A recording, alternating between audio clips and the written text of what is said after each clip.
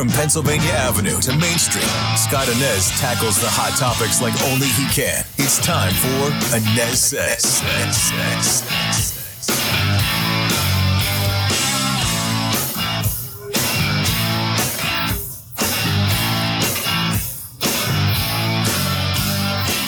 As the voice of God just stated, I am Scott ANEZ. Thanks so much for being with us here on the ANEZ Says Podcast. So glad you are aboard today. You can find the podcast right there on the front page of the WDBO app. You can also find it there in Spotify and in Apple Podcasts.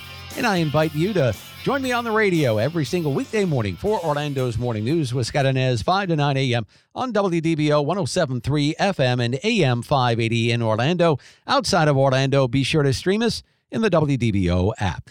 Let's go ahead and chat with U.S. Representative Kat Cammack on the ANEZ Says Podcast today. Kat is a Republican who represents Florida's 3rd Congressional District in D.C. On the docket today, chaos at the southern border, the debt ceiling, but we begin by talking about the recently released Durham report. I want to first get your reaction to the Durham report finally released yesterday. And the basic gist of the story is that the FBI should not have launched the Trump-Russia investigation, that Russia was indeed a hoax. My question this morning is anybody going to be held responsible either in media or in politics or on the FBI, DOJ side? Is anybody going to be held accountable here? Absolutely. You know, it's interesting. We just had a meeting yesterday, Jim Jordan and several of us who serve on the weaponization subcommittee. And this is actually going to be one of the topics that we're addressing in a pretty explosive hearing this Thursday, talking about the weaponization of the FBI. And so I think this report really confirms the things that we knew all along. But now it's in black and white, and I don't care how much the FBI wants to attempt to do a cleanup job on this. It's pretty hard to ignore the fact that this country went through 4 years, as you said, of essentially hell, all for political agendas by the well-connected and the elites who didn't want to see Donald Trump succeed. They would have rather seen our country fail than to see one man succeed. And I think that's pretty un-American. And so the report's very damning. I encourage people to read it. And now that it's out there, I think you're going to see a lot of shifting and maneuvering and pivoting by the FBI trying to explain their way out of this. But at the end of the day, I don't think they can. Look, I mean, there are a lot of good folks working for the FBI, as you well know, Congressman. But can the American public ever trust the FBI and, for that matter, the DOJ again after what it did in this hoax against Donald Trump? And really, as you said, it was a hoax against the entire country. This is the challenge, right? You know, being the wife of a first responder, I can tell you with certainty that there's nothing that a good cop hates more than a bad cop. And there are bad apples in every bunch. And the rot in this case exists really at the political level, at the highest echelons where you have your political appointees, your rank and file agents. These are good men and women who want to serve their country. And they have really become the victims of this hyper-politicized administrative state. So I don't fault them at all. I fault, like I said, the political establishment that has created this mess. You know, speaking of the establishment here, Kat, I mean, nary a word. I've got all sorts of TVs in my studio this morning, and nary a word about the Durham report from the corporate media. You know, now the story about the Biden family getting $10 million from foreign entities like China is getting the New York Post treatment again. So am I missing something? I hope I am. This story to me is one of the most scandalous in our nation's history, talking about the Bidens and this hoax with Russia, and virtually nothing from the corporate media, Congressman. You know, and that's the fact that is deeply concerning to me, is that the corporate media has really shifted into this, you know, shiny object, look over here, pay attention to things we want you to pay attention to, where the really scary, nefarious things are actually happening on the other side. And I think this is going to be, attempted to be buried by the mainstream media, because don't forget, it was the mainstream media that helped amplify and feed into the narrative of the Russian hoax. So in a lot of ways, it's embarrassing for them, and they never want to admit that they were wrong. But this is too important to ignore. So I have confidence that this story will get legs.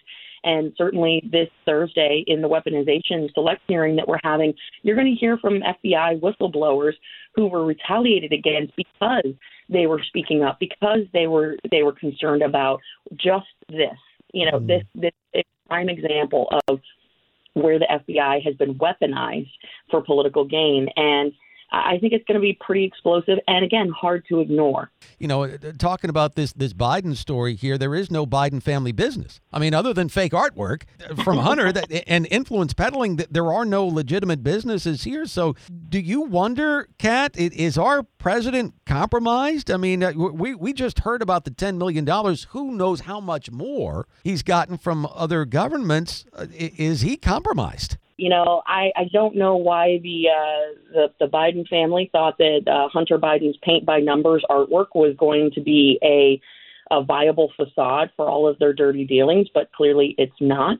And I believe that there will be consequences. I truly believe that, because we are unpacking the truth bit by bit in such an undeniable, clear way that even those on the left have to stop and say, this doesn't look good. This isn't right. And once we do that and you lay out a completely objective case, action has to be taken, because if it isn't, and I think I speak for all Americans, regardless, Republican, Democrat, Independent, there have to be consequences, because for us as everyday Americans, the book would get thrown at us if we were to break the law. And so that should be held true for those at the highest levels. We know there's corruption. We know that there's influence, meddling, and peddling, pay-to-play type action that's been happening with the Biden family for years. And we are starting to see the pressure campaign on those of us that are starting to uncover it and speak out about it. That, I believe, is going to become the norm of the louder and more we expose, the more that the machine begins to turn on us to try to silence us. All right, Congressman, what do you make of what's going on at our southern border right now? By media accounts and by Vice President Kamala Harris's accounts, things have gone smoothly since Title 42 expired last week, and yet I read this morning that a Pakistani national on the FBI's terror list was nabbed in Arizona a few days ago. So what are you hearing? How are things going at the border right now? It's just total chaos. I don't even have a word to describe how awful things are at the border right now. Scott, I have a jar of wristbands, plastic wristbands that on my various trips down to the border, working shifts with Border Patrol agents, I've collected these, and they're a reminder that every single one of those wristbands has been worn by someone trafficked across the border. And each one of those wristbands is about $6,000 that has been paid to the cartel. This is big business for them. No one gets across the border without the blessing and paying the cartel. And so not only has Biden turned from commander-in-chief to trafficker-in-chief by helping facilitate the closing deal for the cartels, but we are seeing our national security completely compromised. You alluded to the Pakistani national on the terrorist watch list, and we've also seen an individual from Afghanistan on the international terror watch list apprehended in California. The concern is for those that aren't being apprehended, and there's millions of gotaways that are not seeking to be processed through the way that many others are. No matter what, our country, I think, cannot sustain this for a long period of time, and we need to just basically shut it down for the time being until we can get a handle on this. There's no way of saying it. We have an epic crisis at our border, and to say a prayer for our Border Patrol agents. They're trying to do their jobs, and this administration keeps tying their hands behind their back. Before I let you go, there is a slated meeting between the president and House Speaker Kevin McCarthy and other House leaders today. Kat, is the debt ceiling negotiation going to get done prior to this sort of artificial deadline of the end of the month here? I do think it will get done. It's important for us, certainly in the House. The Republicans made a point of getting our package done early. We pulled together. It wasn't perfect, but it was a starting point. And I think it did the things that the American people expect: cutting spending, capping spending, regulatory reform. It has the largest regulatory reform package in American history built into this, because you need to have process reforms. You can't keep spending the same way and expect a different result. Otherwise, we'll be right back in the same place. I know that there's going to be some compromise, and we'll have to see what that is. I think the White House has been wildly irresponsible by saying they will not compromise.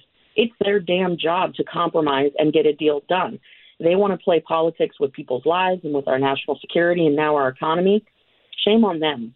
I think at the end of the day, they're going to realize the American people aren't going to buy their facade and their lies anymore, and they're going to have to come to the table. So we're ready. We're willing to get to work, and today we'll see where the conversation takes us. Much appreciation to U.S. Representative Kat Kemek for climbing aboard the ANEZ SEZ podcast today. That's going to wrap it up for the podcast. Join me on the radio every single weekday morning, Orlando's Morning News with Scott Inez, 5 to 9 a.m. on WDBO 107.3 FM and AM 580. I'll see you next time.